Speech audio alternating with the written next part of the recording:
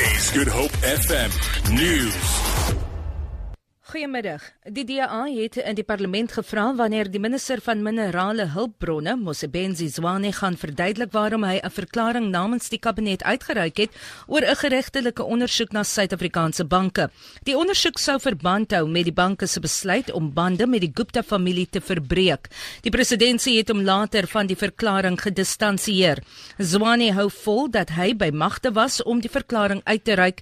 Intussen het die DA die speaker, Baleka Mbete, daarvan beskuldig dat sy Zwane beskerm toe hy daarop aandring dat hy net gedeeltelik op die vrae sal antwoord. Sakevroue het in die derde kwartaal gestyg nadat dit 7 agtereenvolgende kwartale 'n daling getoon het. Die Rand Aspekbank Indeks, wat deur die Bureau vir Ekonomiese Navorsing saamgestel word, het tot 42 punte gestyg in vergelyking met 23 punte in die tweede kwartaal. Die styging word toegeskryf aan die sterker rand, laer brandstofpryse en inflasie. Die Bureau waarsku egter dat onsekerheid oor die minister van Finansies, Pravin Gordhan, se sakevertroue weer kan laat daal. Die Bureau sê in 'n verklaring voortgesette politieke onsekerheid of hernieude internasionale wisselvalligheid hou 'n groot risiko in vir sakevertroue in die land.